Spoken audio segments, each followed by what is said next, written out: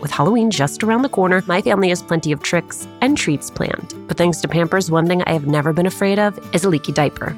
Fear no leaks with new and improved Pampers Swaddlers, now featuring a blowout barrier at the back waist that helps prevent up to 100% of leaks, even blowouts. We've always looked forward to getting the girls dressed up for Halloween when they were babies. And with Pampers, we knew that in addition to being absolutely adorable in their costumes, they would be dry, clean, and comfortable. With Swaddlers, you can rest assured that you have superior leak protection while keeping baby skin healthy. Pampers Breathe-Free Liner wicks away wetness, allowing baby skin to breathe, while the lock-away channels help keep baby skin dry and healthy.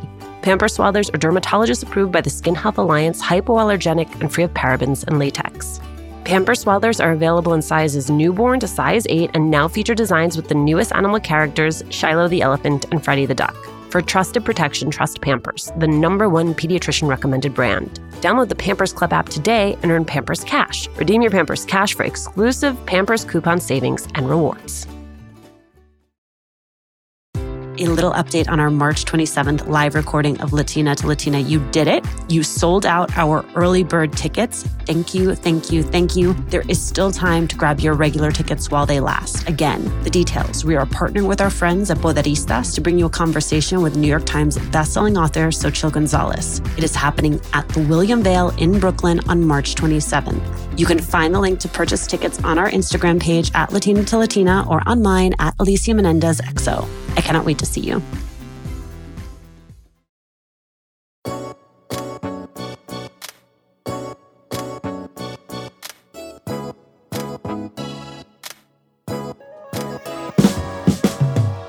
Katya Echazarreta captured headlines in 2022 when she became the first Mexican-born woman in space after being selected by Space for Humanity for a mission to analyze the overview effect. But in Katya's case, the road there is as awe-inspiring as the destination. We talk about the bias she's confronted as a Latina engineer everywhere from college to the halls of NASA, how going to space changes you, and her advice for any Latina who feels she's being asked to compromise who she is in order to be taken seriously.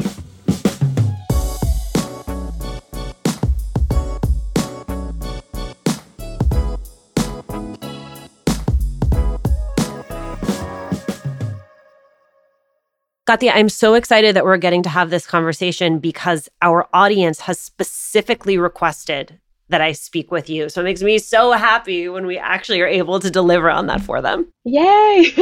I'm so glad to hear that. Katya, you were born in Guadalajara. You moved to the U.S. when you're 7. What is the earliest manifestation of your love for STEM? Honestly, it's probably my first word. It was in Spanish. And it was, ¿por qué? But I couldn't really say it too well, so it was like, ¿por qué? ¿Por qué? Which really is at the base, like that is the root of scientific thinking, is just wanting to understand and wanting to question everything. And I remember my mom, she's told me these stories so many times about how she would get so annoyed and just so over it because I wouldn't stop. She would answer, and then I'd be like, well, then why that? And she would end up running away and hiding in the bathroom. And she could just see my little hands, like underneath the door, being like, Mommy, well, why are you in the bathroom for so long? I have so many more questions. Come on out. I got to tell you, now that I am a mom, I totally have so much sympathy for your mom who just like wanted a minute to herself. Everybody wants a super smart and curious kid. And then you have them and you realize that it is a ton of energy and work to honor their curiosity. Yeah. After you graduate from high school, you go to community college and you describe yourself going after various setbacks. And I wonder if we can dig into what those setbacks look like and how it was that you overcame them. I went to a school where college was the norm, thankfully. I remember those last few weeks of high school senior year were extremely difficult because I had all my college acceptances, but I no longer could go to any of these schools. My parents were getting a divorce. It was very, very messy.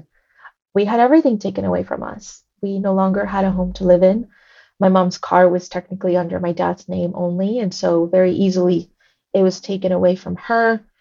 Bank accounts were all under my dad's name only. And so from one day to the next, we were just left with nothing. And I had to make a very difficult choice. So do I take out a bunch of loans, get a bunch of jobs, and just go off and go to college by myself and figure it out? Or do I stay here and make sure my family's going to be okay? So that was a very obvious and natural choice for me to make. What then changes where 3 years in, you make the decision to transition to UCLA? UC Berkeley was actually my dream for as long as I can remember. And I got rejected in high school. When all of this happens, I sort of thought, okay, now I have an opportunity to do it better and to do it bigger this time. So I really took that very seriously. I worked so hard. My mom and I had all the odd jobs you could imagine. She was cleaning homes, she was taking care of babies and kids. I would walk dogs, I would grade papers, I would grade homeworks for the math department. I don't know how I did it. I really truly don't, but I did. I had a 4.0 the entire time. I founded a couple clubs at my school. I did hundreds of hours of community service at the local museum, and I was able to get a full ride to any university I wanted to go to. And I got accepted into all the schools I applied to, including UC Berkeley and UCLA, especially after spending so many years taking care of my family. I could not fathom leaving them. And so I remember I visited UCLA and I just fell in love. That is how I made that choice to go there, which is a whole other very difficult story because now I'm leaving my bubble for the first time and I'm around people that don't necessarily want me there or think that I belong or deserve to be there. Do you remember one of the times that made you feel that way or whether you felt that was communicated to you? Oh, yeah. I mean, it was straight out of a movie. The way that you would sometimes walk into a classroom and they would put their backpacks down on the seat so that you wouldn't sit there, or they would sort of just look at each other and make a little smirk or make little comments about how you're in the wrong class and you must be lost. So it became very clear that they didn't want me there just based on the way that I looked. And all of that changed once they started seeing my grades coming out and the questions I asked in class. And suddenly it's like you have to work so hard to be accepted. And once you're in, you're in. But once a new girl, a new woman comes in, then it starts all over again.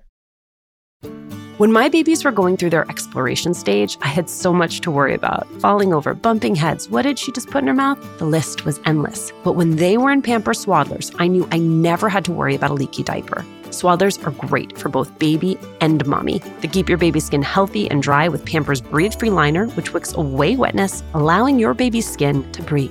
Swaddlers have always given me peace of mind knowing that diaper rash and leaky diapers were not in our future. There's also the blowout barrier at the back waist to help prevent up to 100% of leaks, even blowouts. Pampers Swaddlers are dermatologist approved by the Skin Health Alliance, hypoallergenic and free of parabens and latex. Your baby deserves that. And they're available in a wide range of sizes from newborn to size 8, and now feature designs with the newest animal characters, Shiloh the elephant and Freddie the duck.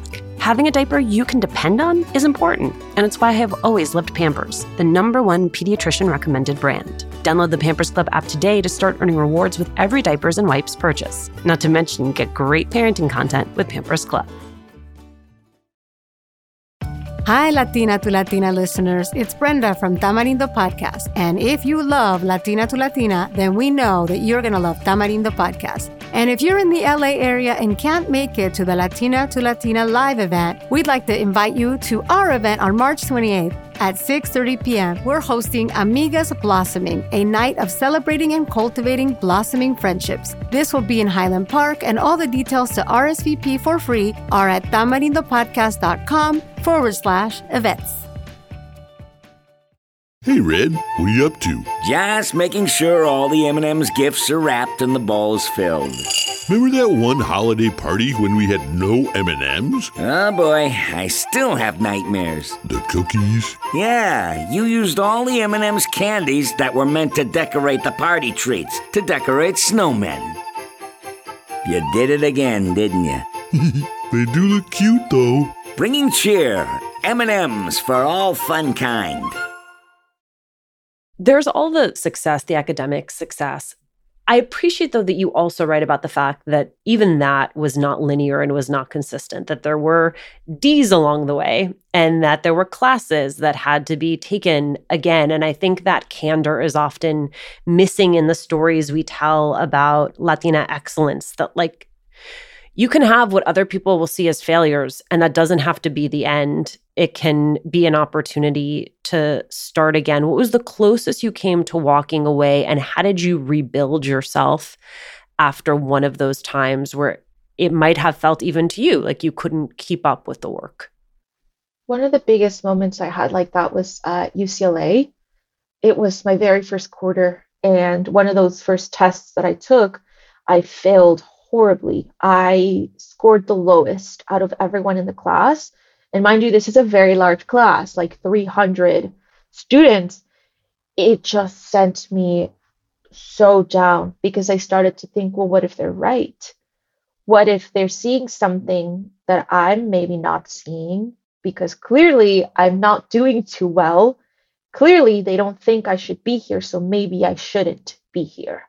And I spent a few days just feeling so horrible. And I wasn't really even going to class anymore. I wasn't really even trying with my homework anymore because I'd let their words really get inside of my heart and my mind. I started looking what the process was to change majors, to drop out of the engineering school. But I remember that there was nothing. There was nothing else I wanted to do. I kept looking, I kept reading, I kept looking at videos and talking to people, but just none of it interested me in the way that this did. So I really had to make that choice of, are you going to keep going despite how hard it is and despite how nobody here wants you or not? And are you also committing to no longer paying attention to all of those voices and all of those pressures? Because that is likely the reason why it's been so hard. That grit, that tenacity pays off. You got your internship at NASA. One of the things you're very big on is delivering practical skills for other women in STEM about how to get an internship, how to get a job. I am curious how you parlayed that first internship into future missions. What was it that you were doing that made the team at NASA want to work with you again? I mean, I definitely know exactly what I did because it was very intentional and it had to be at that time, since you're being offered a 10-week internship and you're seeing around you all of the interns that started before you not be offered positions back. I figured, okay, first of all, let me analyze these people. Let me analyze what it is that they did and what can I do different? What can I do to make myself an important part of this team, even though I'm only a student? And I decided that what I was going to do was I was going to help people. I started to realize how many engineers that were doing similar work to what I wanted to do, how many of them were so overworked. And I kept hearing the same words over and over during the meetings of, well, I couldn't finish this because I had to do that. And I couldn't finish this because I had to do that. And so I started to think, okay, what if I offered up my services to help them? That way they can finish more work because they'll just give me whatever is either time consuming or they don't see as something that's too difficult, but yet still needs to get done, right? I'm a student. This is a brilliant strategy. Yeah. And all of them said yes. Just one by one, we're saying yes, and they were giving me work. And that's how I was able to learn from what they were already doing. I was really able to see all of the different areas from the beginning to the end or the middle busy work. And I was doing real engineer work because this is the work that the engineers were assigned. And that's how I started to realize, you know what? This is not so bad. Like, I can definitely do this on my own. It became so successful, this little project, side business of mine, that engineers were coming in and specifically requesting me for their different projects or to help them with their projects. So it's coming up to the time where I'm supposed to end my internship, and my boss is like, well, I can't let you go because you have apparently 15 projects that you're working on and they're not going to let you not finish them. So you have to stay. And I was like, sure, I'll stay. And so that's how I got my job. 6 months before I graduated UCLA, I was already working as an engineer. Such a hustler. Katya. I love that. I love that spirit. So much to learn from that and from that example. You, of course, first Mexican woman to go to space. I wonder what surprised you most about going to space. And I wonder if you could talk me through what a civilian astronaut can and can't do compared to a professional astronaut. I think the thing that surprised me the most was the nothingness that is in your mind while you're seeing the planet. You can't think of anything. You cannot. You're just mesmerized, you're hypnotized. You are kind of like a child seeing the world for the first time. There are a few different, at this moment, there are a few different ways to categorize astronauts. There's space tourism. There is the regular astronaut program that we see through, for example, NASA or Europe. And then there is a very new thing, which is emerging, which are the either civilian or citizen astronauts. I am technically considered a citizen astronaut. I am the first person selected for a mission, for a citizen astronaut mission through an organization called Space for Humanity. And all of this depends on what they're there to do. This organization sponsored my flight because we are doing citizen science. This is science that's not necessarily sponsored by NASA, but it's science for the sake of understanding and growth.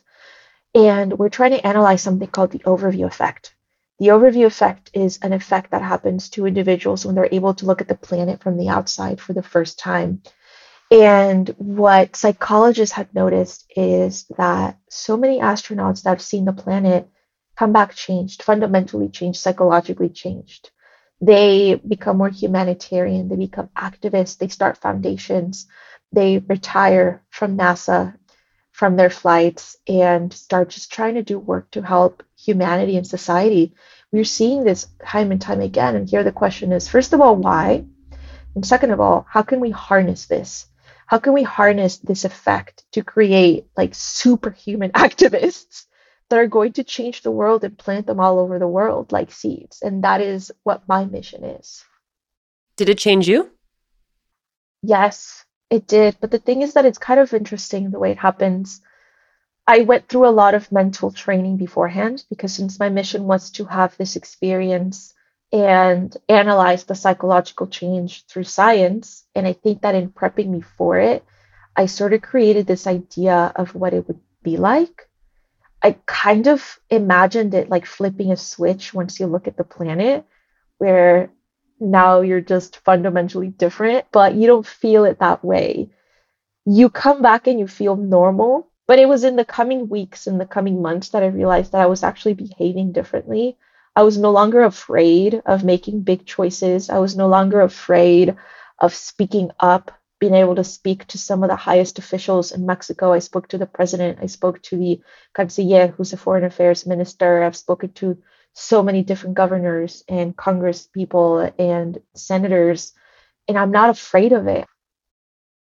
Hi, Latina to Latina listeners. It's Brenda from Tamarindo Podcast. And if you love Latina to Latina, then we know that you're going to love Tamarindo Podcast. And if you're in the LA area and can't make it to the Latina to Latina live event, we'd like to invite you to our event on March 28th at 6:30 p.m. We're hosting Amigas Blossoming, a night of celebrating and cultivating blossoming friendships. This will be in Highland Park, and all the details to RSVP for free are at tamarindopodcast.com/events.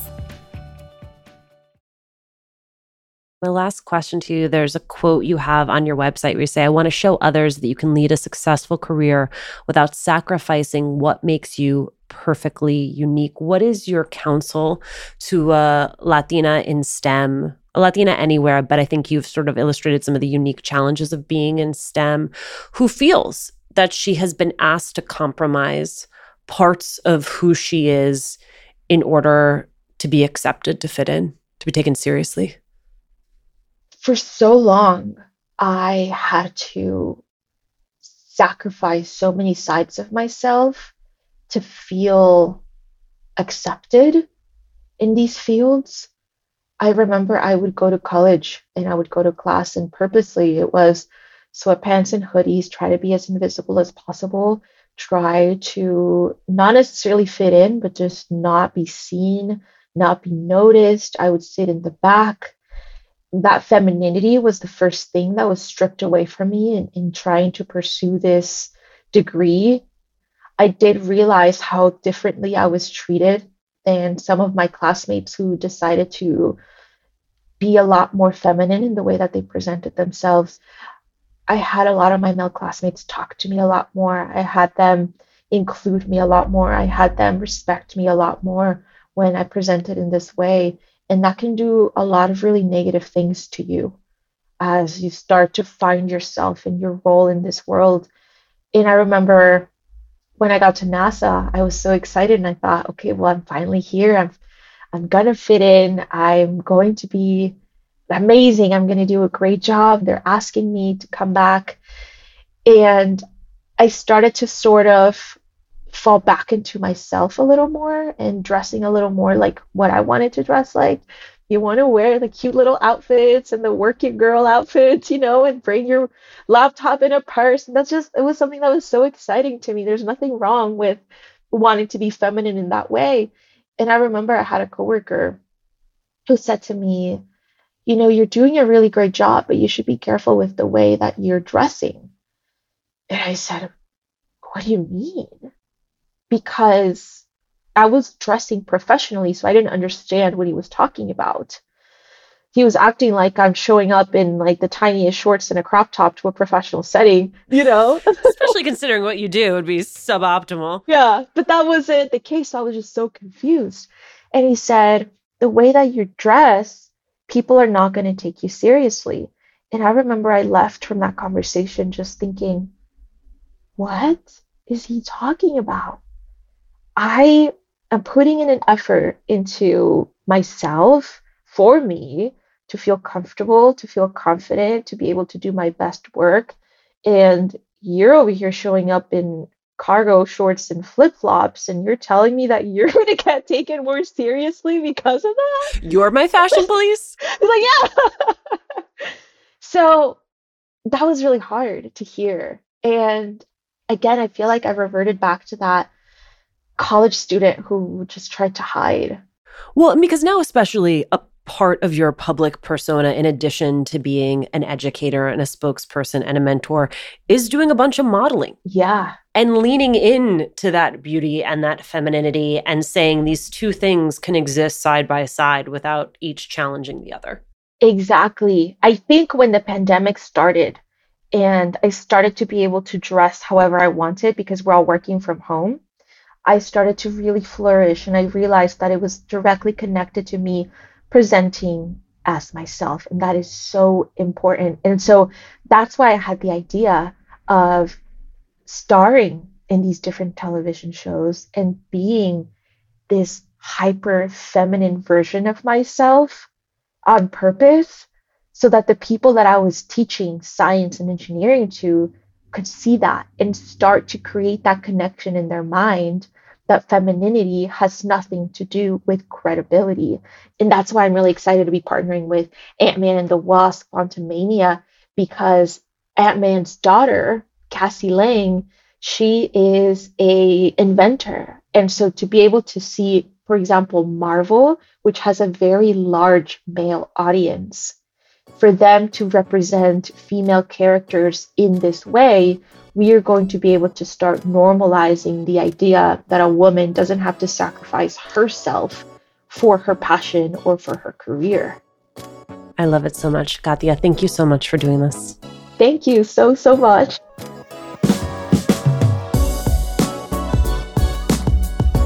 Thanks for listening. Latina to Latina is executive produced and owned by Juleka Lantigua and me, Alicia Menendez. Paulina Velasco is our producer. Kojin Tashiro is our lead producer. Trent Lightburn mixed this episode.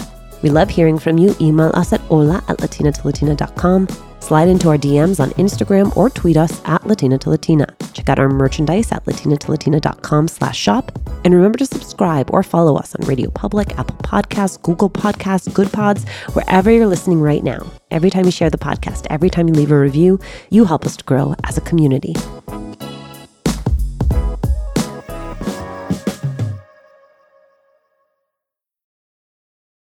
a little update on our March 27th live recording of Latina to Latina. You did it. You sold out our early bird tickets. Thank you, thank you, thank you. There is still time to grab your regular tickets while they last. Again, the details. We are partnering with our friends at Poderistas to bring you a conversation with New York Times bestselling author Xochitl Gonzalez. It is happening at the William Vale in Brooklyn on March 27th. You can find the link to purchase tickets on our Instagram page at Latina to Latina or on mine at Alicia Menendez XO. I cannot wait to see you.